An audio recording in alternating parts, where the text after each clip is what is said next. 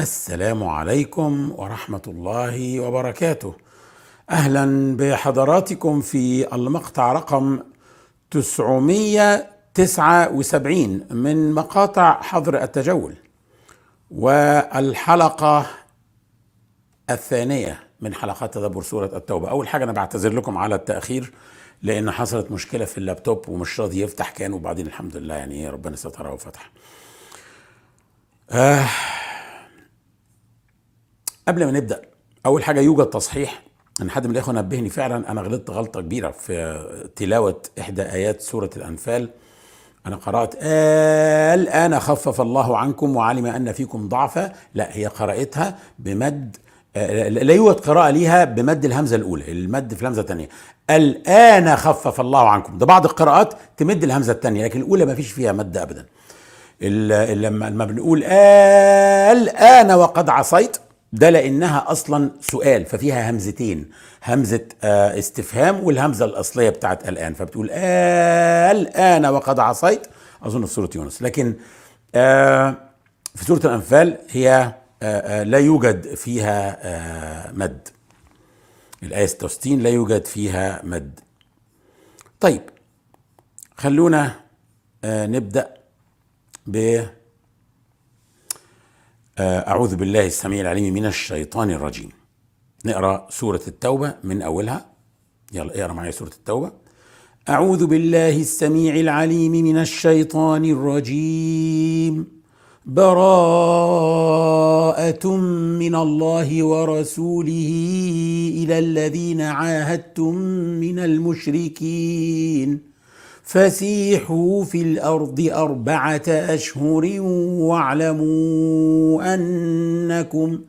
واعلموا أنكم غير معجز الله وأن الله مخزي الكافرين. أول حاجة وأول سؤال بيجي، فين البسملة؟ أنت مش قايل لنا في بداية السورة لازم نبدأ ببسم الله الرحمن الرحيم؟ ليه ما بسملتش؟ لماذا لم تبسمل؟ يعني ليه ما قريتش البسملة؟ صحيح، فعلا في أول كل سورة لازم نبدأ بالبسملة ما عدا سورة التوبة.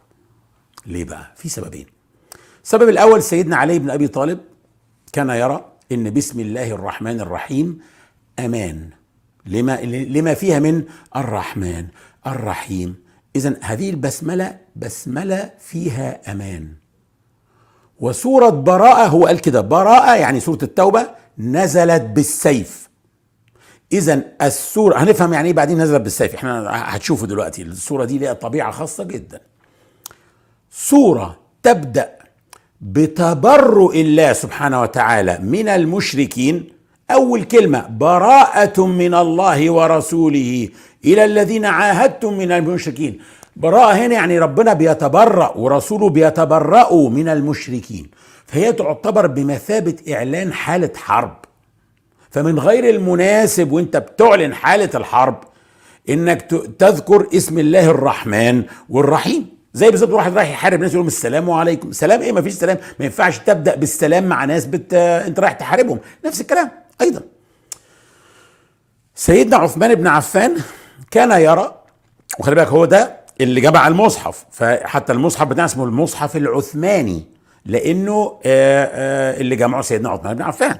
فسئل انت ليه ما حطيتش بسم الله الرحمن الرحيم في اول التوبة؟ فكان يرى ان التوبة والانفال سورة واحدة وموضوعهم واحد، وهو الجهاد في سبيل الله، فلا داعي للفصل بينهما بالبسملة. كان يرى انها سورة واحدة، وقال لك ربما عشان كده لم تذكر البسملة في التوبة، وردت بسملة يعني اشوف بقى.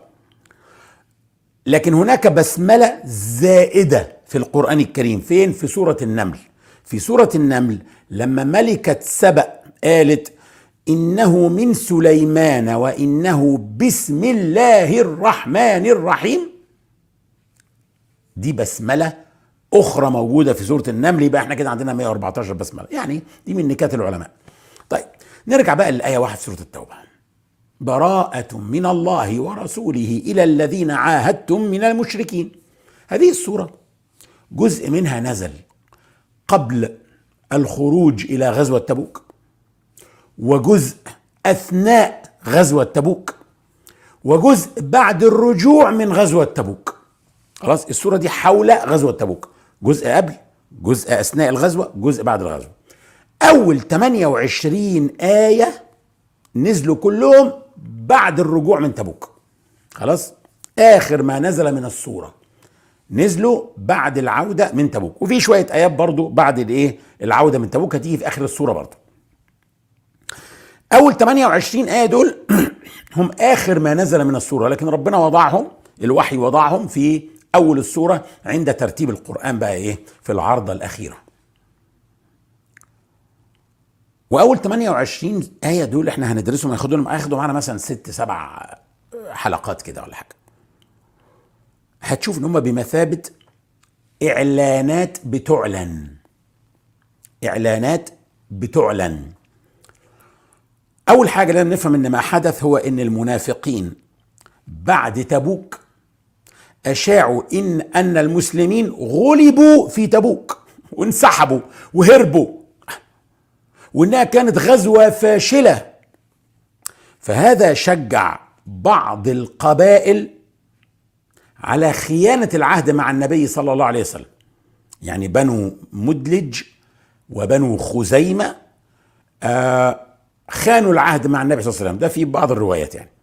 فالمعلومات لما وصلت طبقا لآية الأنفال أصبح من حق المؤمن، يعني لما وصل المعلومات إن في قبائل نقضت العهد مع المسلمين وبدأت تعتدي على مسلمين وبدأت تعتدي على حلفاء للمسلمين، أصبح طبقا لآية الأنفال 58 اللي هي وإما تخافن من قوم خيانة فانبذ إليهم على سواء إن الله لا يحب الخائنين. أصبح من حق المؤمنين إنهم ينبذوا إليهم عهودهم، لأنه لن ننتظر حتى نتلقى الضربة الأولى.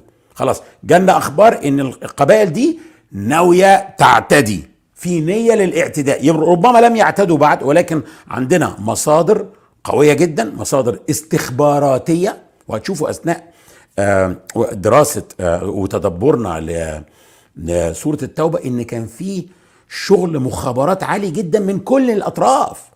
يعني هتشوفوا في آخر السورة الثلاثة الذين خلفوا إن ملك الغساسنة، مش هرقل الروم زي ما الناس بتقول، لكن ملك الغساسنة في الشام بيبعت لكعب بن مالك في المدينة ويقول له عرفنا ان انت يعني صاحبك قد جفاك، اللي هو لما الرسول صلى الله عليه وسلم اصدر احكام بمقاطعة 3 من الصحابة لتربيتهم، يعني عشان خاطر هم اخطأوا خطأ كبير.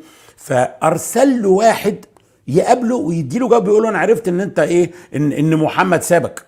الله، طب انت عرفت منين؟ ده انت في الشام، ده انت على بعد 20 يوم على الاقل. يعني في شغل مخابرات، في ناس موجوده احنا لما يوصلنا من اجهزه المخابرات بتاعتنا ان هناك من ينوي الاعتداء علينا، مش هننتظر. ربنا قال واما تخافن من قوم خيانه فانبذ اليهم على سواء، يعني انبذ اليهم العهد بتاعهم واخبرهم عشان تبقوا انتوا الاثنين على سواء وفاهمين انكم في حاله حرب، ما انتوش في حاله سلام. احنا ما بنخونش عهود. طيب، فالنبي عليه الصلاه والسلام ارسل سيدنا علي بن ابي طالب ليعلنها في مكه وقت الحج، لما كان سيدنا ابو بكر امير الحج سنه 9 هجريه. خلي بالك ان النبي عليه الصلاه والسلام لم يحج منذ هاجر من مكة إلى أن فتح الله مكة عليه سنة 8 هجريا. جه بعدها الحج اللي بعدها، لما خلي بالك إن ليه اتفتحت مكة؟ كان في صلح الحديبية والمفروض النبي ما كانش يفتح مكة، ولكن اللي حصل إن المشركين نقضوا العهد اللي بينهم وبين النبي عليه الصلاة والسلام في الحديبية، واعتدوا على خزاعة اللي هم حلفاء النبي وهم مسلمين أيضا. فالمفروض الهدنة، كان في هدنة 10 سنوات، هم خانوا العهد، فخرج النبي عليه الصلاة والسلام وفتح مكة. لكن أول حج بعد الفتح، بعد فتح مكة، كان ما زال المشركين بيروحوا يحجوا وبيطوفوا عرايا بالبيت وبيقولوا التلبية بتاعتهم بتاعت لبيك اللهم لبيك، لبيك لا شريك لك لبيك إلا شريكا هو لك تملكه وما ملك. ويقولوا نحن غرابة عك. عك دي قبيلة يمنية، واحنا بيقولوا احنا الغراب، احنا الغرابة بتوعهم، الناس الغريبين، وايضا الغرابة بمعنى الانسان الاسمر قوي بيسموه الغراب. طيب المهم يعني عبادات شركية وكلام فارغ. فالنبي عليه الصلاة والسلام قال لا احب ان احج في ايه في الوضع ده.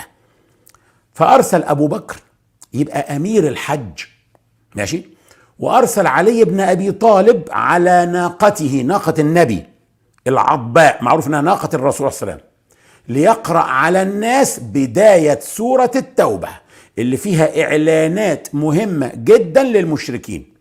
لان عادة العرب ان لو زعيم قوم هينبذ عهد او هيعلن انتهاء عقد معين مع ناس، لازم يا بنفسه يقول الكلام ده، لان ده كلام خطير هيترتب عليه حروب، يا اما حد من اولاده.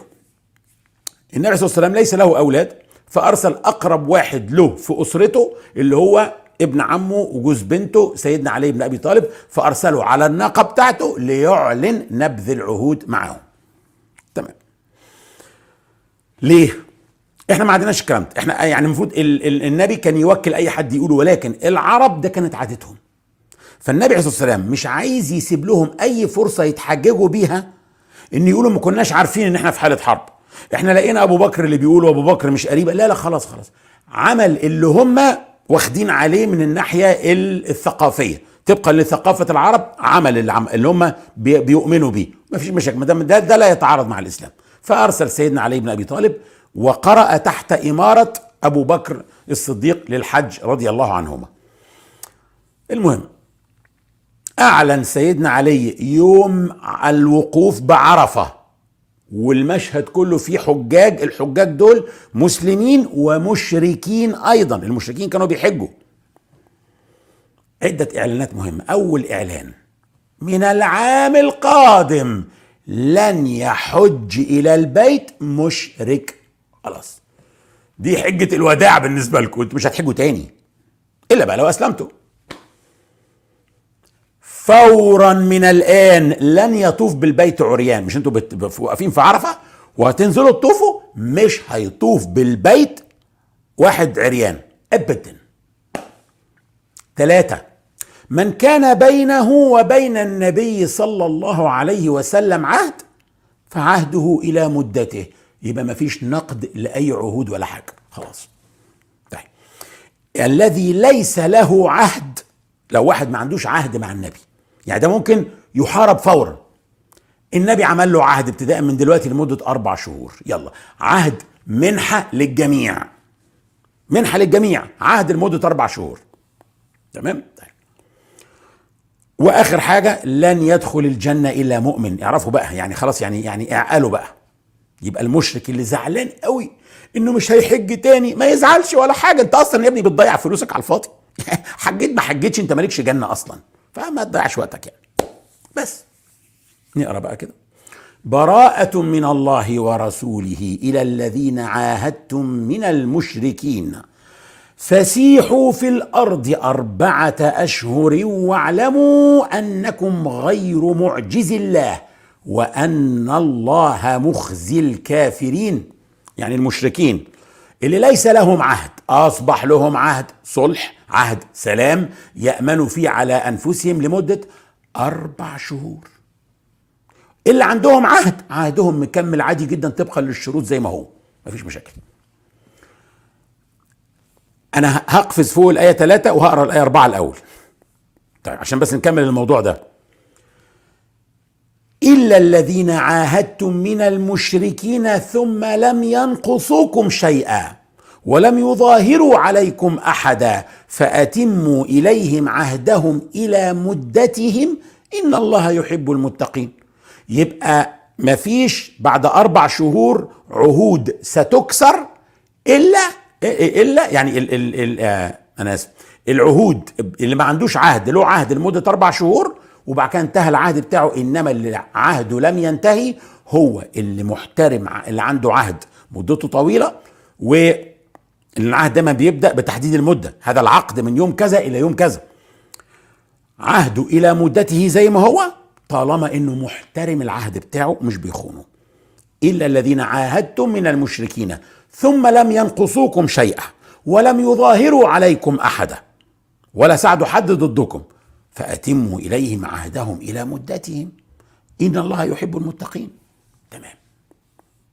لكن بعد ال4 شهور دول انت تفهموا بقى الناس المشركين اللي نقضوا عهودهم او عهودهم هتنتهي، احنا بنفهمكم بعد ال4 شهور دول هتمشوا تتلفتوا حواليكم.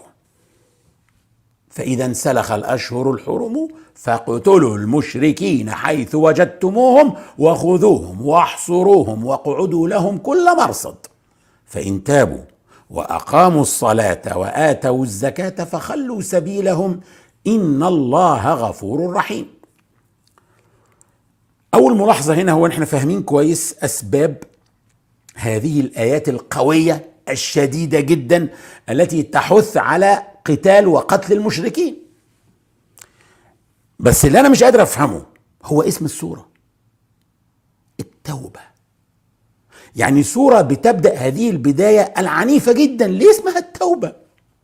يعني التوبة يعني الرجوع، وتبدأ بدون بسملة، خلاص، عشان اسم الرحمن واسم الرحيم صفتين مش مناسبين لبداية السورة، اللي هو إعلان حرب لن يكون في رحمة فيها، براءة من عهود الصلح اللي انتوا ما بتحترموهاش، الناس اللي ما بتحترمش عهودها، يعني قطع علاقات. براءة دي يعني قطع علاقة. ازاي التوبة بمعنى الرجوع يبقى مناسب لمعنى البراءة اللي هو القطع؟ قطع مع رجوع ازاي؟ لو نظرنا نظرة سطحية كده لا طبعا مش مناسبين خالص لبعض. اسم التوبة مش مناسب خالص لمعنى براءة. لكن بشوية فقه وشوية تدبر، لو حطيت نفسك مكان المشركين وانت بتهدد من عدوك بالشكل ده وبيقول لك بعد 4 شهور بقى بالظبط، ال4 شهور دول انت هتأمن فيهم على نفسك، لكن بعدها هتمشي تتلفت حواليك، مش هنرحمك. لا، هتفكر اول حاجة طب اين المفر؟ اين المخرج من هذه الازمة؟ المخرج الوحيد هو ايه؟ التوبة. يبقى براءة من الله ورسوله إلى الذين عاهدتم من المشركين. المخرج من من هذا الموقف هو التوبة. براءة من الله ورسوله يعني براءة من الله وبراءة من رسوله أيضا إلى مين؟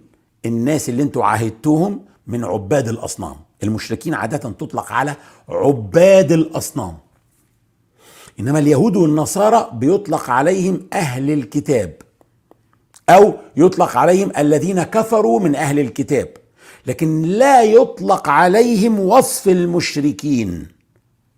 هل معنى كان هم مش مشركين؟ لا، مشركين طبعا. ليه؟ لقول الله تعالى في سورة التوبة أيضا: وقالت اليهود عزير ابن الله وقالت النصارى المسيح ابن الله ذلك قولهم بأفواههم يضاهئون قول الذين كفروا من قبل قاتلهم الله أنى يؤفكون اتخذوا أحبارهم ورهبانهم، أحبار اليهود ورهبان النصارى، أربابا من دون الله والمسيح ابن مريم وما أمروا إلا ليعبدوا إلها واحدا لا إله إلا هو سبحانه عما يشركون. إذن هم يشركون. من الناحية العقائدية اليهود والنصارى مشركين بالتأكيد، لكن اصطلاحا علشان نميزهم عن عباد الأصنام واحنا بنتكلم هنطلق عليهم اسم مختلف وهو أهل الكتاب أو الذين كفروا من أهل الكتاب، لكن مشركين هنخصصها لعباد الأصنام فقط. ده الناحية الاصطلاحية، الاصطلاح، اصطلح الناس على كذا يعني عشان يساعدوا بعض في ان هم يفهموا بعض بس، لكن مش معنى كده انهم مش مشركين. براءة من الله ورسوله إلى الذين عاهدتم من المشركين اللي هم عباد الأصنام. ايه بقى الإعلان؟ الإعلان أهو، اسمعوا: فسيحوا في الأرض 4 أشهر واعلموا أنكم غير معجزي الله وأن الله مخزي الكافرين. فسيحوا يعني إيه سيحوا؟ يسيح يعني يتحرك على مهله بالراحة كده. يسيل يعني يجري بسرعة زي السائل.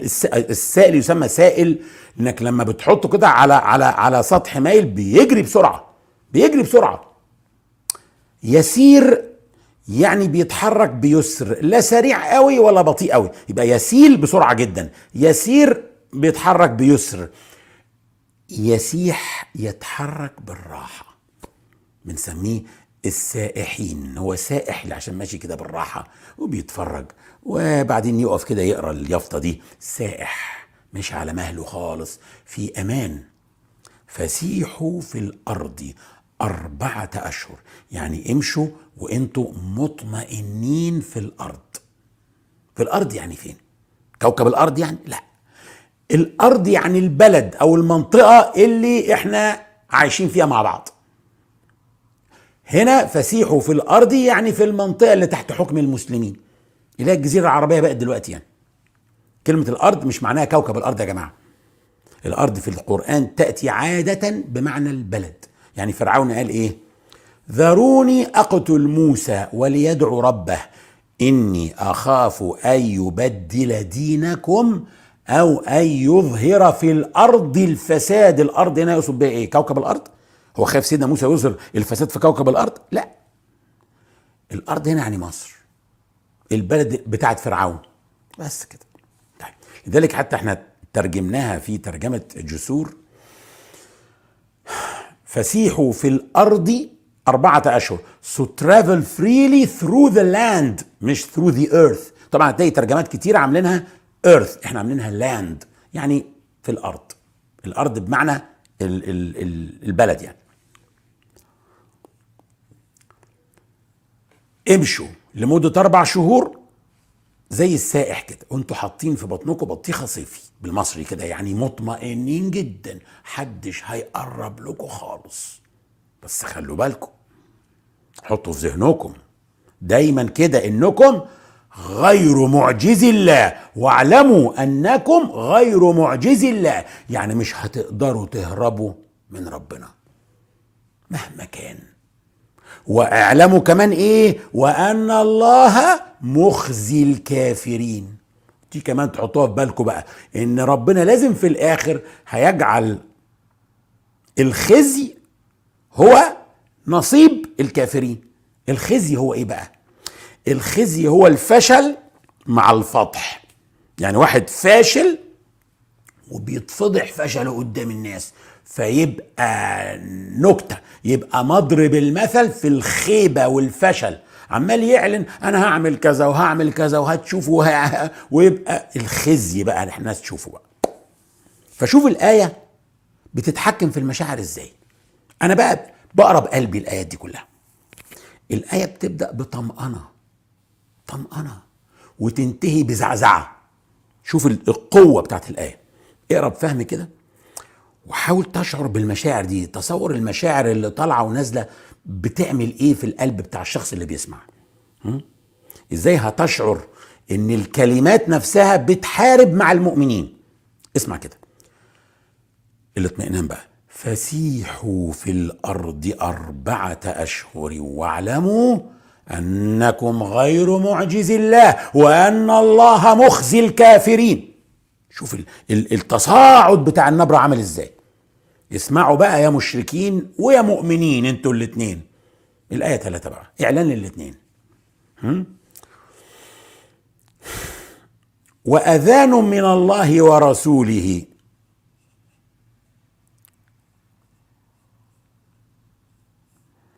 الآية 3 وأذان يعني ايه أذان؟ عشان نشوفها كده الأول. يعني ايه أذان؟ أذان يعني إعلان. أذان صلاة الظهر يعني إعلان دخول وقت صلاة الظهر. وأذان بمعنى تأذين، زي كلام بمعنى تكليم. هي أصلها تكليم لكن تيجي على وزن كلام. تأذين، أذان. وأذان من الله ورسوله إلى الناس يوم الحج الأكبر أن الله بريء من المشركين ورسوله فإن تبتم فهو خير لكم وإن توليتم فاعلموا أنكم غير معجز الله وبشر الذين كفروا بعذاب أليم. تعال ناخدها حتة حتة. وأذان قلنا يعني إعلان من الله ورسوله إلى الناس، ده إعلان من الله ومن رسول الله إلى الناس. الناس دي يعني إيه؟ يعني كل الناس، مؤمنهم وكافرهم. النهارده وانتم متجمعين كده يوم الحج الأكبر، يعني يوم عرفة. الحج الأكبر يعني الحج الأكبر. العمرة اسمها الحج، العمرة معناها حج، خلاص، وتسمى أحيانا الحج الأصغر عشان ربنا بعد كده سمى الحج هو الحج الأكبر، خلاص. فالحج الأكبر هو عمرة زائد وقوف بعرفة، خلاص. وطبعا المشاعر اللي هي بتاعت ايه، منى وكده. فالحج الأكبر هو اللي فيه الوقوف بعرفة. يوم الحج الأكبر يعني يوم الوقوف بعرفة، خلاص. طبعا هناك آراء فيها مش تبقوا عارفين يعني، لكن أنا باخد الرأي ده إن لازم تحديد يوم. في ناس قالوا لي يا جماعة يوم الحج الأكبر يعني موسم الحج كله على بعضه. العرب كانت تقول مثلا يوم بدر، يعني يقصدوا به الغزو بما يشمل الايام اللي قبلها واللي بعدها. واحيانا يقول لك ايه يوم حنين. ربنا قال يوم حنين اذ اعجبتكم كثرتكم، وحنين كانت معركه يومين او ثلاثه، يعني كان على عده ايام. فمش معنى كده ان يوم محدد، لا، بس هنا لازم يكون يوم محدد. ليه؟ لان ده اعلان ببدايه تاريخ، لازم يكون بدايه تاريخ واضح يوم معين. طيب يوم الحج الاكبر ده اعلان قرأه سيدنا علي بن ابي طالب، قلنا في يوم عرفة عام 9 هجريا، خلاص. أن الله، إيه الإعلان بقى؟ أن الله بريء من المشركين ورسوله. يعني إيه؟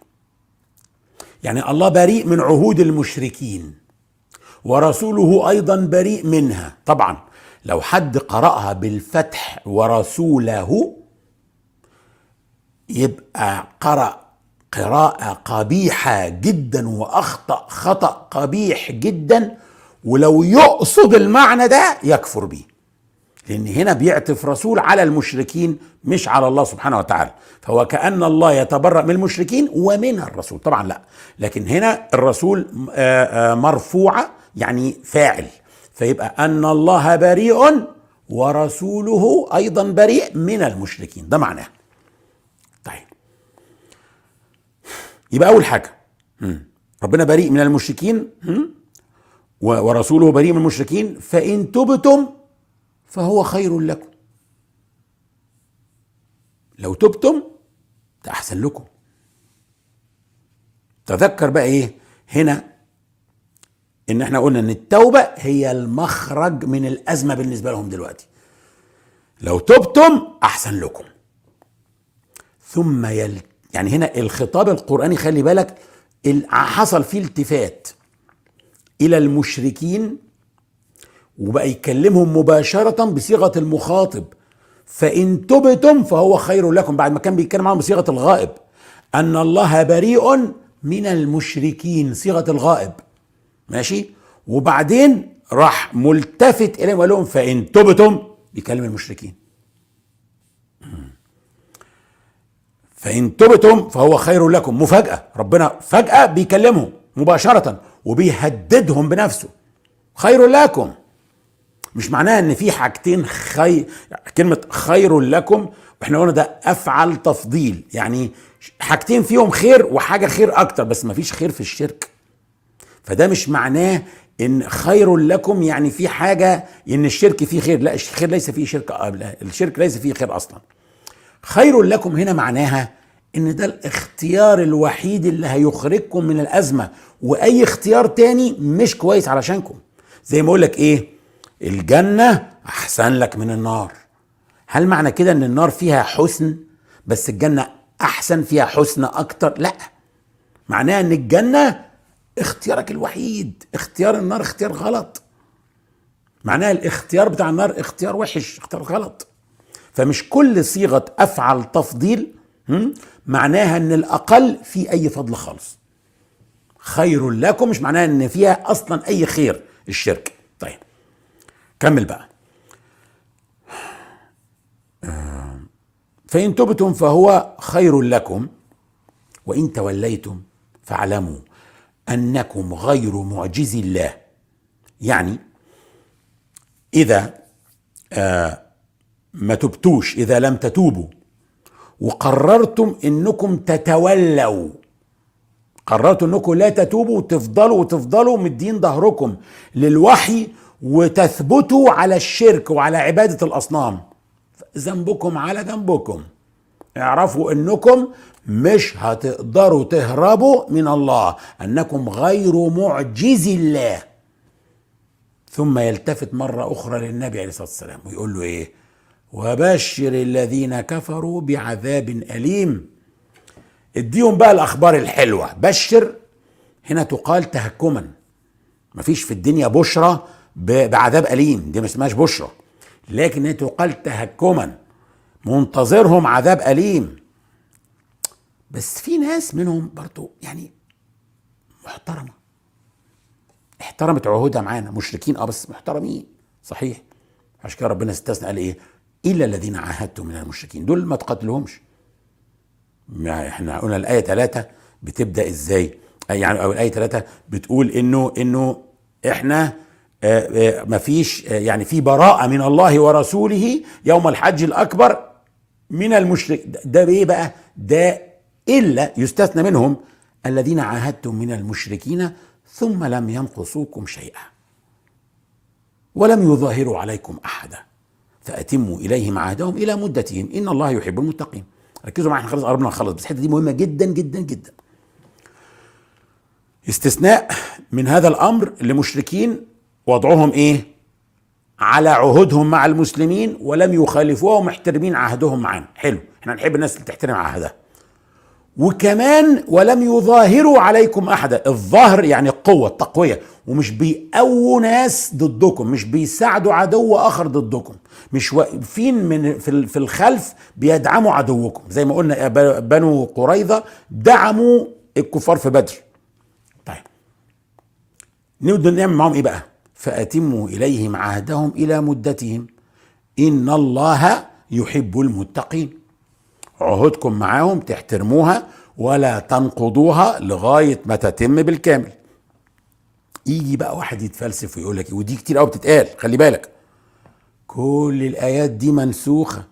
أي آية فيها موادعة للمشركين، مهادنة للمشركين، صلح مع المشركين، كل ده منسوخ خلاص، حكمه مش وارد دلوقتي.